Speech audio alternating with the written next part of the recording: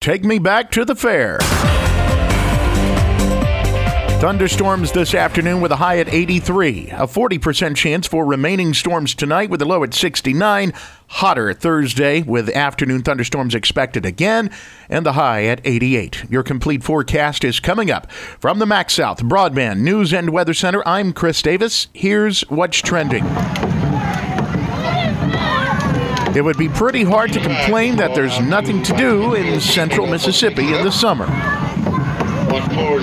The World Series of Stickball is part of the Choctaw Indian Fair, and this year the fair starts July 14th and goes for 4 days with 13 young ladies competing for the Choctaw Indian Princess title and Christian and country music from Jimmy Allen, Zach Williams, and Brett Young.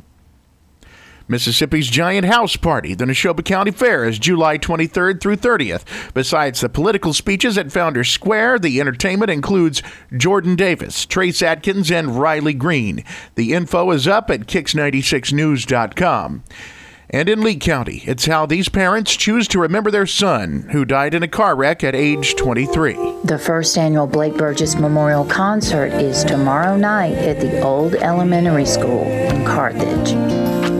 Blake was my son. He loved music, Christian music, to be exact. And I just feel like it's a great idea to honor him and memorialize him with a concert every year. This year will be Tim Miner. He's an award-winning songwriter, singer, and producer in Nashville, Tennessee. And we are excited to have Tim Miner come to Carthage. We hope that this concert will be more than just entertainment. It is our hope that someone will be blessed and helped by something they hear from Tim Miner or a song I wrote about Blake. And it's our hope and our prayer that maybe someone going through a difficult situation similar to ours, that hearing this song will be a blessing to them. For more information, see you online. Robbie Watson reporting. The Highway Patrol says they gave out 6,140 tickets over the holiday weekend. They made 146 DUI arrests and investigated over 150 car wrecks. 2 of those were fatal. None of those were in central Mississippi. They were in Charleston and Columbus.